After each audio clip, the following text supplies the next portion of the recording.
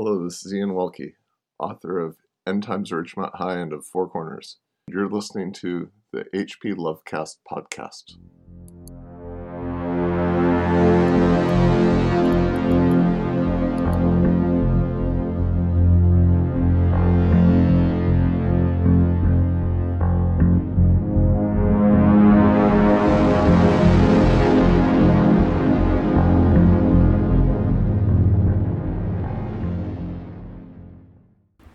Hello, and welcome to episode 39 of the HP Lovecast podcast. My name is Michelle Brittany, editor of James Bond in Popular Culture and the Bram Stoker-nominated Horror in Space. I write on all things pop culture with special emphasis on horror and spy genres. And I'm Nicholas Dyack, a pop culture scholar of Peplum films, industrial music, horror studies, and the editor of The New Peplum from McFarland. Michelle and I also co-edited Horror Literature from Gothic to Postmodern, also from McFarland. For today's episode, we'll be discussing Eric C. Higgs's short story, Blood of the Kaputiki, included in the Valancourt Book of Horror Stories, Volume 3.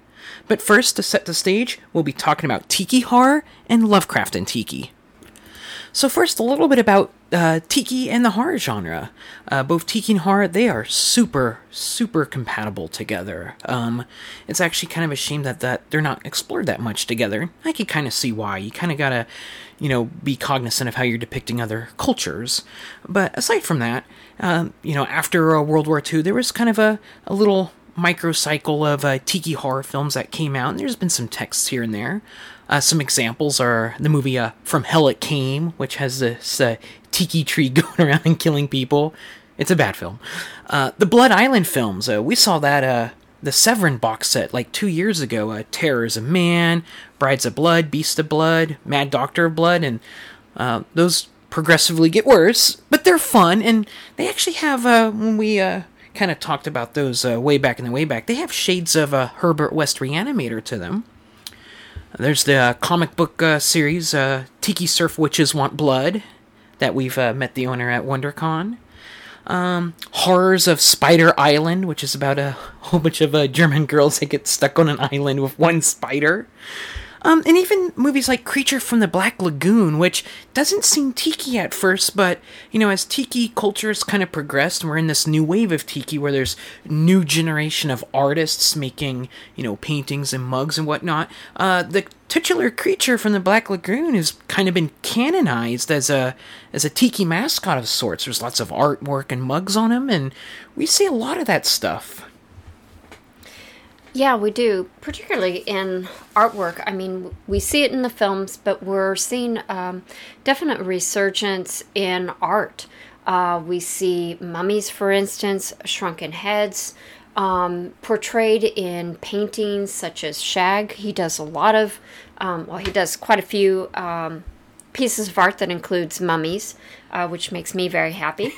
But we also see through our friend's company, House of Taboo. Mm-hmm. We see a fair amount of mummies, and in fact, he's got a new piece that he'll be debuting, I'm not sure soon. When, but soon, which involves Egyptian.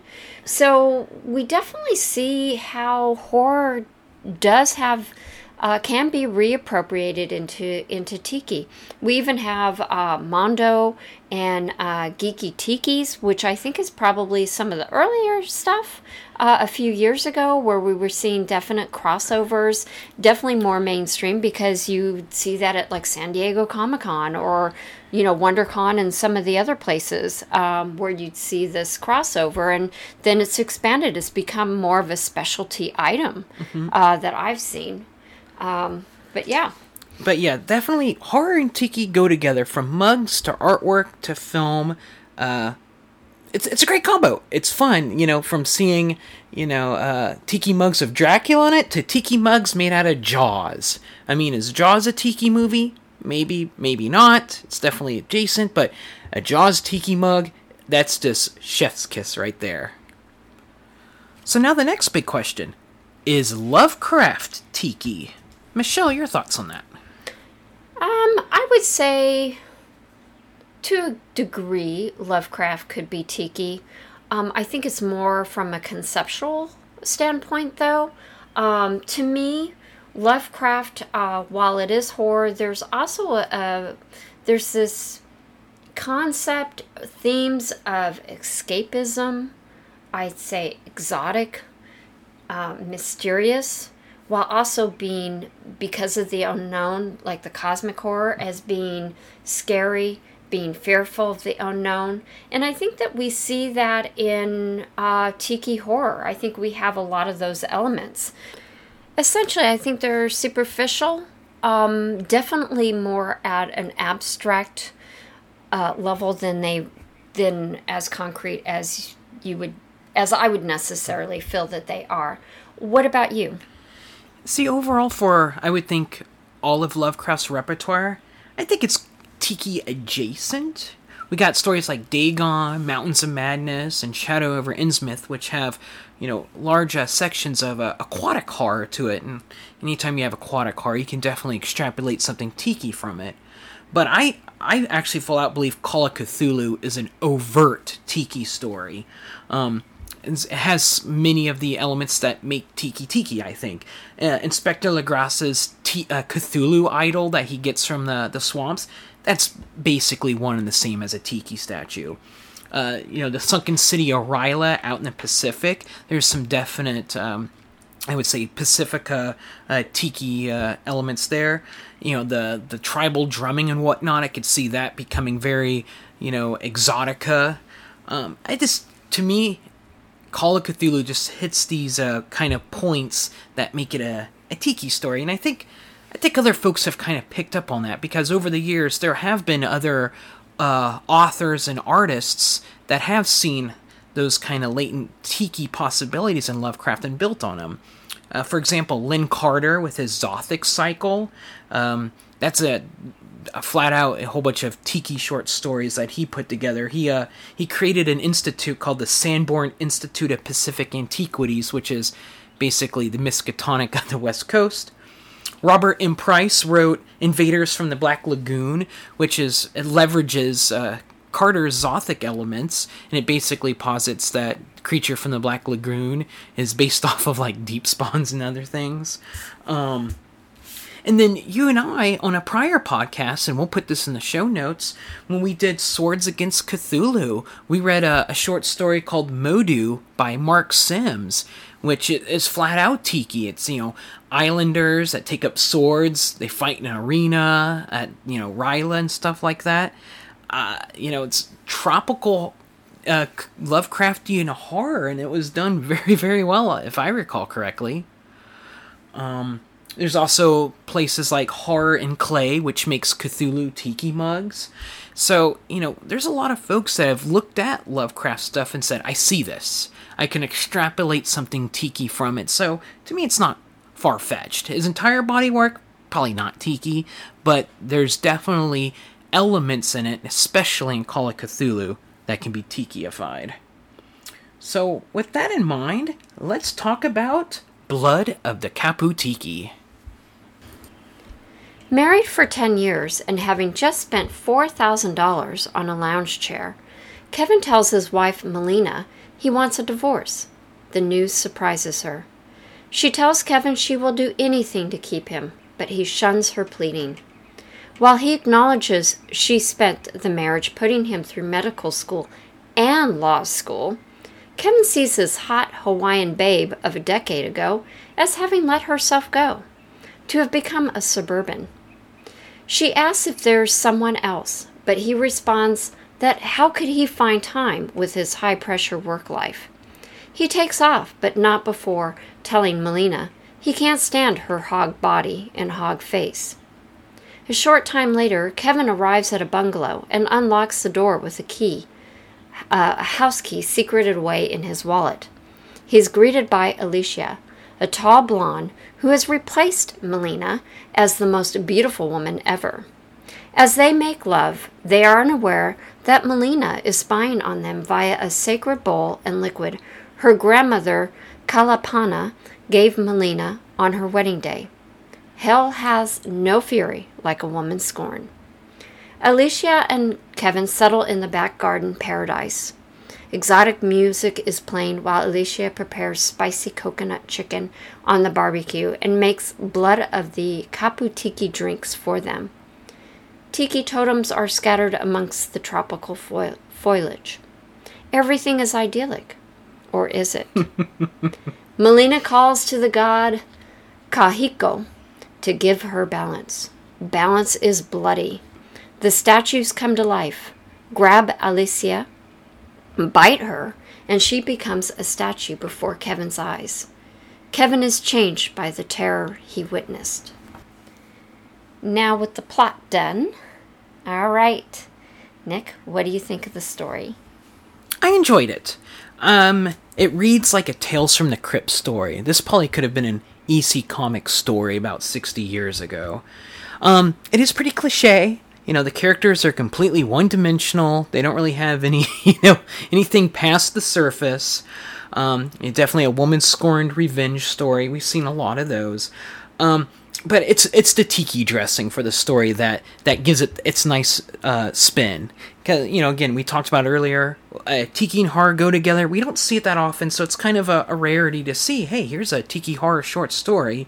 And I'll be honest, to me the story, I gotta be careful how I say this, is goals. Not me being Kevin, mind you, but goals to have a nice house and a backyard of a little escape where we can go and read and relax and have a tiki drink. That type of goals. The plan to get there is a lot different than this guy's plan, that's for sure. Michelle, your thoughts about the story? I thought it was okay. Honestly, the points that you bring up are very much the reasons why it was in the okay range. Like you said, the characters were really kind of one-dimensional. It was really hard to feel for any of them. Maybe Melina, but Kevin was just a total douche. And Alicia, she's the next trophy wife. I really felt that the story was reliant on worn out tropes of one spouse sacrificing all for the other. So we've seen that a lot. And of course, that person gets left behind while the other one goes towards success. I mean, it really is kind of a slice of life. We see that a lot, even in everyday real life. I think what helps the story, though, is the twist. It's like you said, the tiki elements are interesting concepts to bring into the story. And I think the twist at the end helps the story. That keeps it, in the, okay, that's interesting. Something's going to happen to Kevin. You just know it. But I think that the author, Eric Higgs, makes a nice twist of it. Yeah, Alicia being turned into a statue, didn't see that coming on the initial read, because the big critical scene is, and it's actually kind of gruesome to imagine this big old tiki statue, its mouth gaping open, it's got these splintered teeth, and it's going to bite right in your neck. I mean, you could have just ended it right there, and, hey, dead body, they carted Kevin away, but that didn't happen. She actually, gets turned into a tiki statue, and, in a way, that's probably a worse fate for, Kevin, because, that was his, his new beau. If she had actually died, that probably puts a little closure to the ending of it, but no, she's now a tiki idol. She's still technically there. She's a tangible thing, and now it's out of his grasp, and no, good twist. But I think the tiki elements is kind of what helps elevate the story, because it brings in a lot of other kind of social and relationship type stuff that a normal story like this wouldn't have. So I think the centerpiece of the story is definitely about relationships. Yeah, and obviously there's it's a triangle, but there's also dynamics between the two relationships that are centered on Kevin. First, we have Melina, who we get from his observation that, she was this Hawaiian hot babe. She's let herself go. She's all of 30, but he said that, she's looks like she's 10 years older and a hard 40. But, that's his estimation. And then we also, from his point of view... And that's what he really fixates on.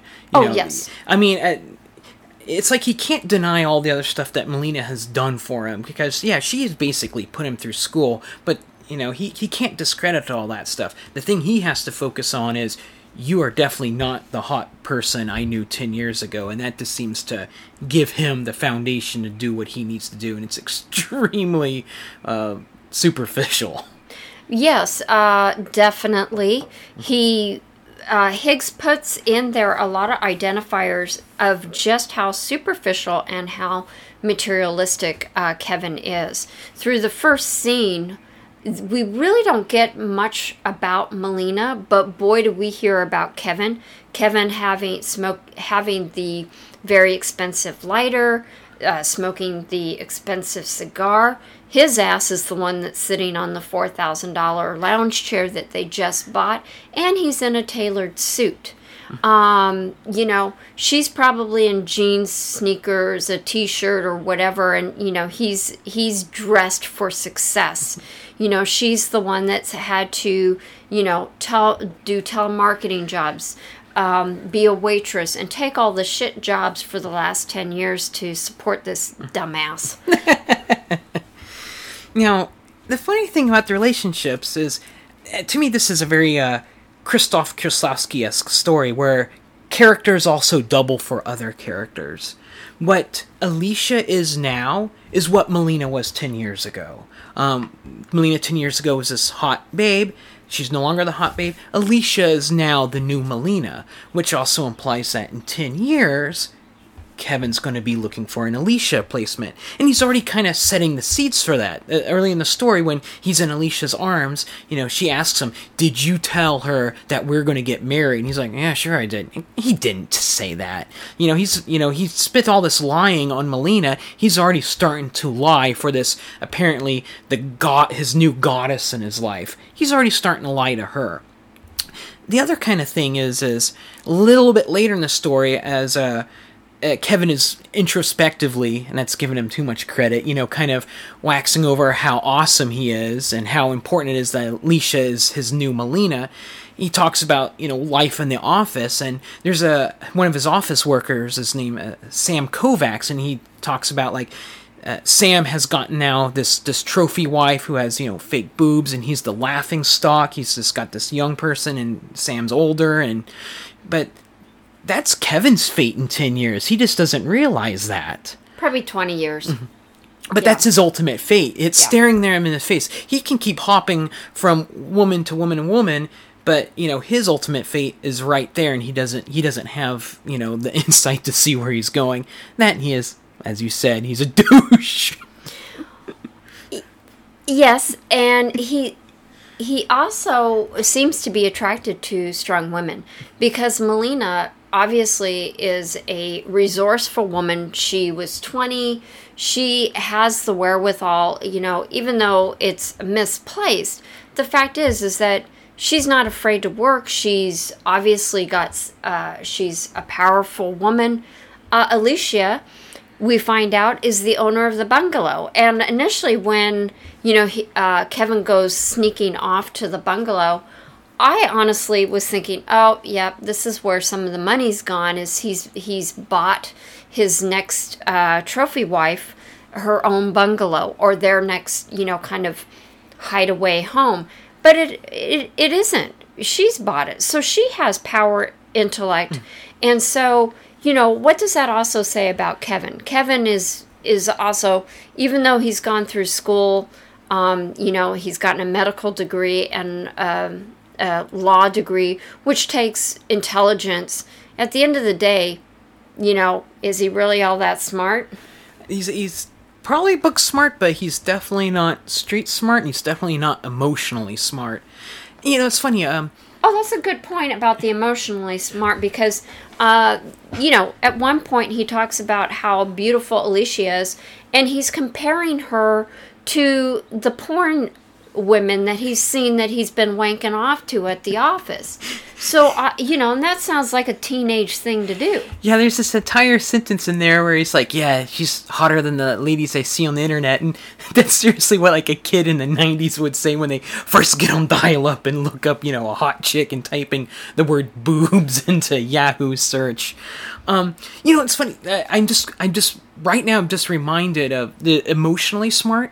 There's an F. Paul Wilson short story that I read like last year. It was on it was re-released in a book called Eugene Johnson put it together. I can't remember. It's called Tales from the Lost. I think it's one of those things from the Well book. Regardless, it's this 80s story. It has a lawyer in it who cannot feel empathy at all. And what happens is he eventually gets cursed to feel empathy. And initially he uses it for his gain to seek the empathy in other people, and he wants to put him in jail through he does malpractice suits or something. He's basically this character. Eventually, he gets his comeuppance. He's in an insane asylum, and he actually feels all the ghosts around him that had died there. And of course, he's like, I can't take all this. But yeah, this lawyer character has zero empathy, and his curse is to feel empathy. And this Kevin character, I don't know if he doesn't have empathy. He's if it is there, he is definitely pushing it down as much as he can to focus on, my old wife is not hot, my new wife is. I'm going to take her to see the governor, and I'm going to be super successful. I think he's so focused on ambition and being successful. And we do get a hint that when he met Melina in Honolulu, he had absolutely nothing. So he has a drive. He has a drive to want to succeed and to have things that he didn't have when he was growing up. There's nothing wrong with that. And I know we'll talk about, that's a good segue to talk about prosperity. Prosperity. Well, let's go ahead and talk about it. Prosperity and the American dream. I agree if you're interpreting. I have the same feeling that when the Kevin character 10 years ago is probably a beach bum. He's not even in college yet, and he only, I think you're 100% right that it sounds like both Melina and Kevin are both starting at square one. And, I can see their plan is, well, we're a team now. We're going to work together. I'm going to put you through school, then you're going to take care of me afterwards. And people have that relationship, and honest people make it work, because in this day and age, how do you achieve that American dream? You have to work together. You have to have a trusting partner and all that stuff, because, we've both been, fed that American dream line that if you work super hard and go to school and bring yourself up by your bootstraps, you're going to have your own house and be successful and all that stuff. And what we're finding today is it's kind of a crock. That was the American dream, post World War II with I'm just going to say, it's the boomer generation. They had the structures in place of a cheaper, accessible school, GI bills, and, the different lifestyle back then was a lot different. That was the dream that was being sold back in the 50s, because they had this urban sprawl, the suburbia growth, and it was an opportunity to sell something to people. It was a commodification of this dream that we see in the 1950s, and we see Kevin as kind of representative of that. He's definitely. He's the perceived success story of this American dream. The idea, because we'll give him a little bit of credit. 10 years in both law school and doctor school, you have to have a little something to do that. You got to be at least a little smart, a little bit of cunning, very studious and whatnot. But the fact of the matter is, he couldn't have done it without Melina. This is not. He did not do this on his own. He thinks he did this on his own. He probably tells people he runs into at the office, I did this on his own. It's that, and that's a mentality that we see nowadays of people that say, I'm a self-made man. Well, no, you're not. You were born into privilege. You got handed an inheritance or a trust fund or whatever. The actual ability to do rags and riches is extremely rare. But Kevin's path seems to reaffirm that the dream. While on the other hand, Melina's path affirms more of the reality. You know, she's a Polynesian person. She's working the crap jobs, telemarketing, janitor work, waitressing, whatever. And that's what we see, you know, the folks that come to the States, you know, from down south or overseas or whatever, they want that American dream. And, you know, they start at the bottom and, you know, and stay there. We all kind of wind up staying there, that you can work as hard as you can, but you're always working for someone else who will, you know, exploit you or whatever. In this case, it's Kevin doing that. Mm-hmm. It's very hard to obtain that, you know, that the thing that we were sold on. Pick yourself up by your bootstraps, go to school, and you will be successful. Yes, Melina is definitely the breadwinner through the first 10 years. And even though, you know, Kevin acknowledges, well, you know, lawyer up, you'll get, you know, up to the point of his earnings. Well, he made, what, $280,000 the first year. And, you know, the debt of going to doctor school or medical school, going to law school is going to be quite a hefty chunk. So, you know, even though he's starting to see success, you know, there's a lot of debt behind the scenes. And it's our role to kind of like look at things and infer things. And, you know, as you were talking, Nick, I was thinking about whether it's incidental or Higgs was just this great at subtext telling about how, you know, the role reversal, the failure of the American dream, and also the concept of the American dream as a subterfuge for keeping people focused on one thing while a lot of other things are happening elsewhere. But I also thought about her as the wife. They always say the wife is the last to know. And I don't think she didn't know. She asks, but I think... Denial? I think there's a bit of denial here because of... She's not getting sex from him because he's, you know, doing his deposits while he's at work. Oh, that was a double entendre. But, you know, they're not having sex, and they just spent a ton of money on a chair that she thinks is an indicator that they're happy when they're really not. And, I mean, he's like, this really shouldn't come as a surprise. And you know what? It really shouldn't, because the signs were there. But anyway, I digress. Well, you know, there's probably a bit of gaslighting going on Kevin's end, but, you know, if there's something bad going on, you sometimes do want to put your head in the sand. But that's really no one's fault there. You know, this is you know, this relationship triangle is what a lot of people are actually living out there nowadays. You know, there's some serious, you know, narcissism going on right here, you know, gaslighting, abuse, and whatnot. And again, yeah, it's a short, schlocky, pulpy, Tales from the Crypt type story, but it doesn't mean that it's not without merit or commentary, especially when you pick out these little nuggets to come out, like the internet scene. You know, we laugh at it because it's kind of an immature thing, but it is like, you know, you know, it tells more about the Kevin character. He's definitely getting his jollies off watching stuff online instead of with his wife that supported him from 10 years until he can get this Alicia girl. There's also the scene where Melina is with her magic bowl that she, you know, uses to make the tikis come alive, and she scries on Kevin and Alicia in their throes of passion. And I couldn't help but think, you know, that was a gift from her grandma. It's probably a break in case of emergency type gift. You know, if life has been really hard for them for the past 10 years working these terrible jobs that they've probably been at, like, moments of, like, getting evicted, or they couldn't put food on the table because, again, going through doctor school and law school, you know, having one person, you know, be the breadwinner for the entire household, a nice role reversal. It's the wife doing all this.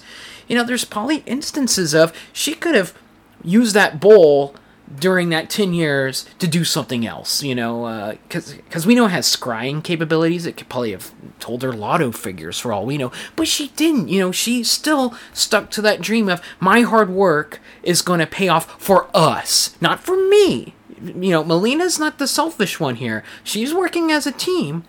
She probably could have dipped into that bowl to make their lives easier, but, you know, she still stuck to that, you know, my hard work is going to be the benefit for both of us. And I think that says a lot about her character here. I mean, they all have their quirks and stuff, although unanimously Kevin is, as you put it, is a douche.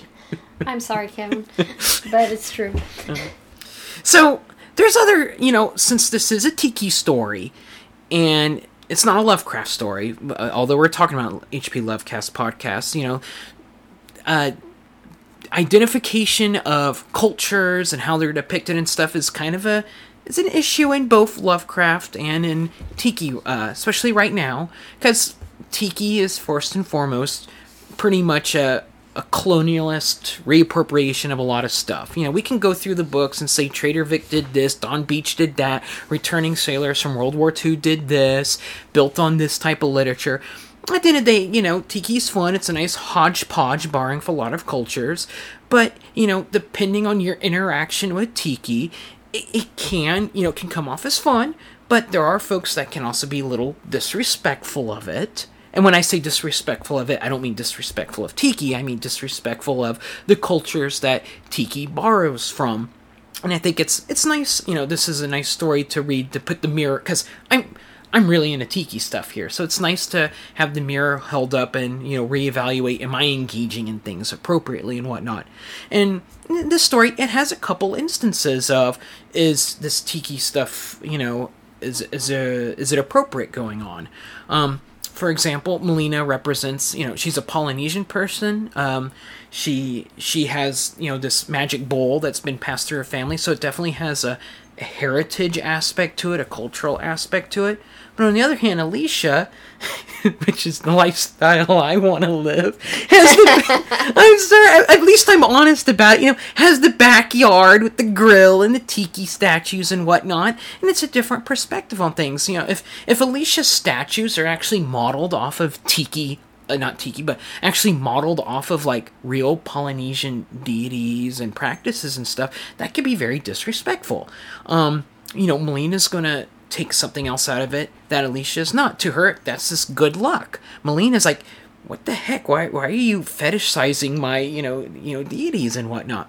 I think of the magic bowl, for Melina, again, heritage object and whatnot. You hand that to Alicia. Alicia's going to look at it and say, great, this is a scorpion bowl. I can't wait to put a drink inside of it.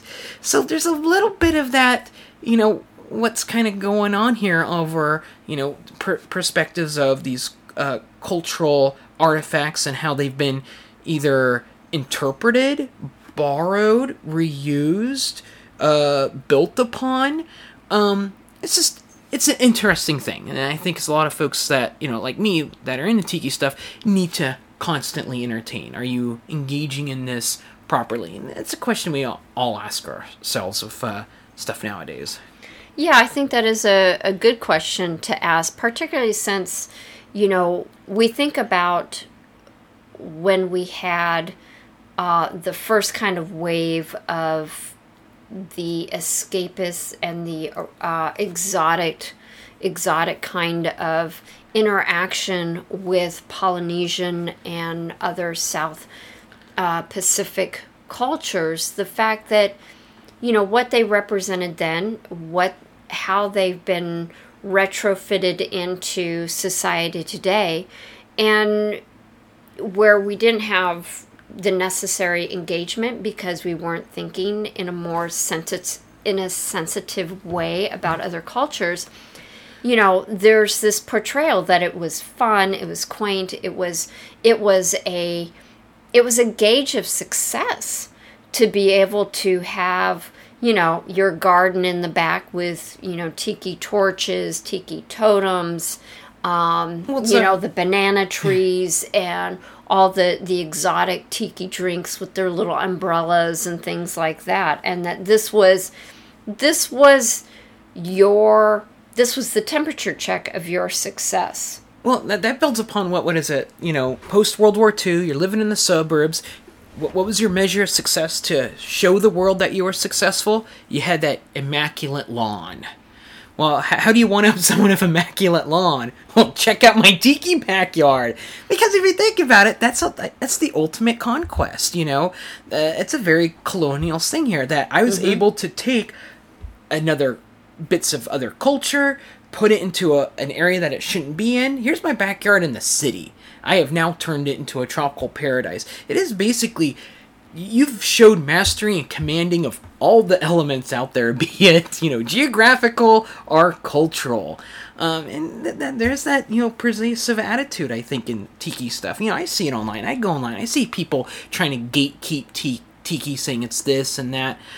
I've always been more of the more liberal mindset. I like the newer wave of stuff where people are doing their own things with tiki that is disengaged from trying to anchor itself into another person's culture, but doing their own art, their own style. And I think that's where you see the more fun things occur anyway. Yeah, and it's being sensitive to past misappropriation of a culture. Mm-hmm. Even using tiki is a misappropriation of the culture, and although we're using it, it's kind of for ease, but it isn't without being problematic even for us to call it tiki when it's a more tropical representation of other cultures. But yeah, it is a challenge, and it is, hopefully we are learning to be more sensitive, and there are ways to be engaged without misappropriating it. You could definitely have your cake and eat it too. You definitely can. And I think you can have that with Lovecraft stuff.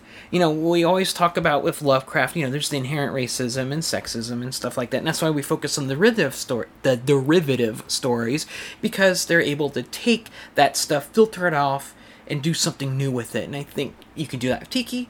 You could do that with Lovecraft.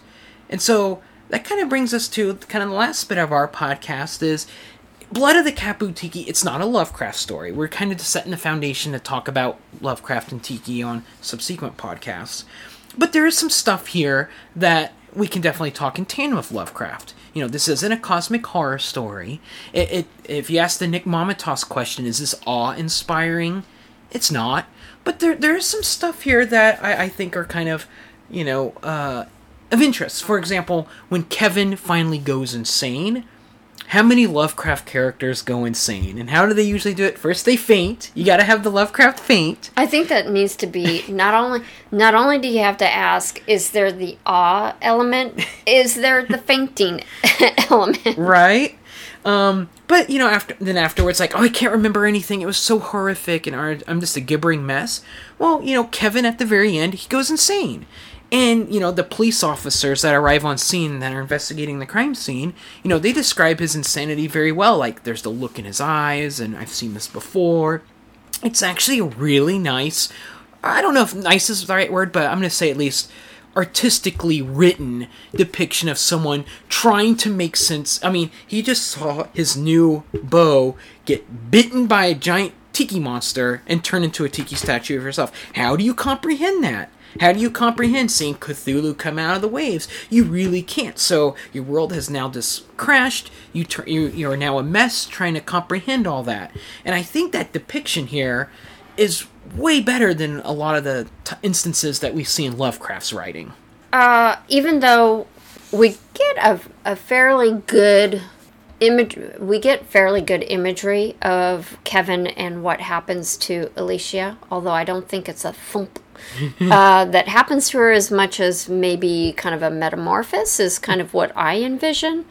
As her skin sheds off her bones and she becomes, Whoa, you took this way more I didn't even think about it. I just kind of accepted it as she got bit and next scene she's a statue. I didn't even think about closing my eyes and think about, well, how did she get from A to B?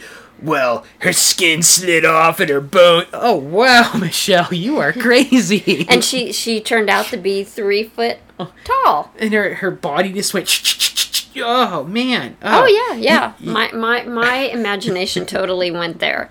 So, actually, what I thought about when the detective is looking at what has now become the Alicia statue, where she doesn't look like the other statues because her mouth is open in surprise, her eyes are wide open, terrified, and there's indications that there's these long, wavy hair.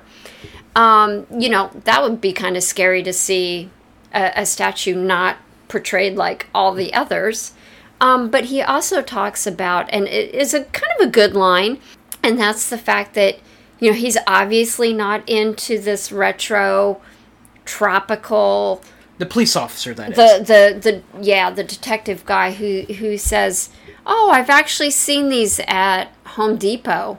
I'm like, and is that not just the ultimate in the commodification of a culture, is to go down to the local Home Depot and see these statues? Well, how awful is that? On a lot of different levels. I just thought, wow. I think it's awful but for different reasons, because tiki is built in other cultures. So when you commodify tiki, I think it's more awful to all the gatekeepers that hold tiki above, like, it's above commodification. How dare you buy these geeky tikis modeled after Dracula and Bart Simpson characters? Those aren't tiki at all. And of course, the irony is, back in the 50s and 60s, tiki was commodified. You could buy for $1-2 flimsily made mugs and decor and tiki torches and stuff. It's no different than today. It's just that people nowadays will say, "Oh, that stuff back then is worth lots of money, and that's the real deal." No, it's the same commodified stuff. It's just vintage. It's just vintage commodified stuff, because people didn't think it was going to be worth something back then. Now in 20 years, all the the crappy stuff now is going to be sought out in 30 years. Man, I really wish I did have a Bart Simpson's tiki mug. All right, so concluding points: Blooded Kapu Tiki, fun, Tales from the Crypt-ish story that I think, with the additional tiki elements added to it and a lot of the relationship dynamics, there's some stuff to unpack here. I think it's a fun story.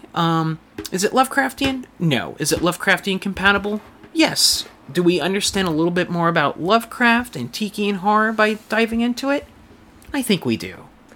And with that concludes our discussion of Blood of the Kapu Tiki by Eric C. Higgs.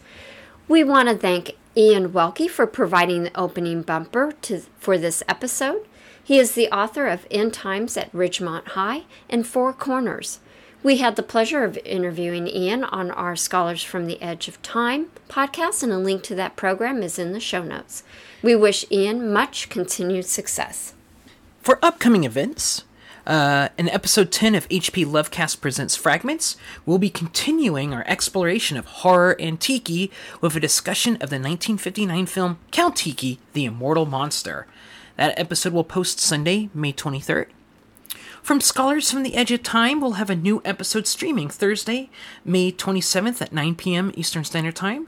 Our guest will be Amanda Desiree, author of the recently released Smithy, which is her debut novel.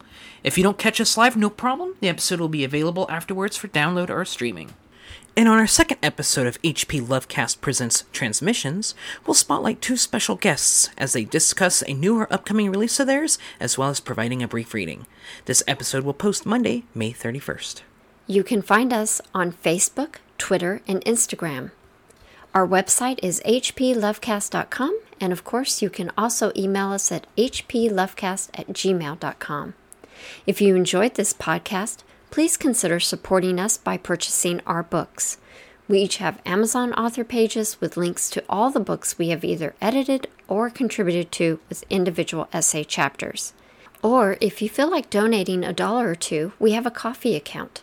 A link is provided in the show notes. As always, thank you for listening.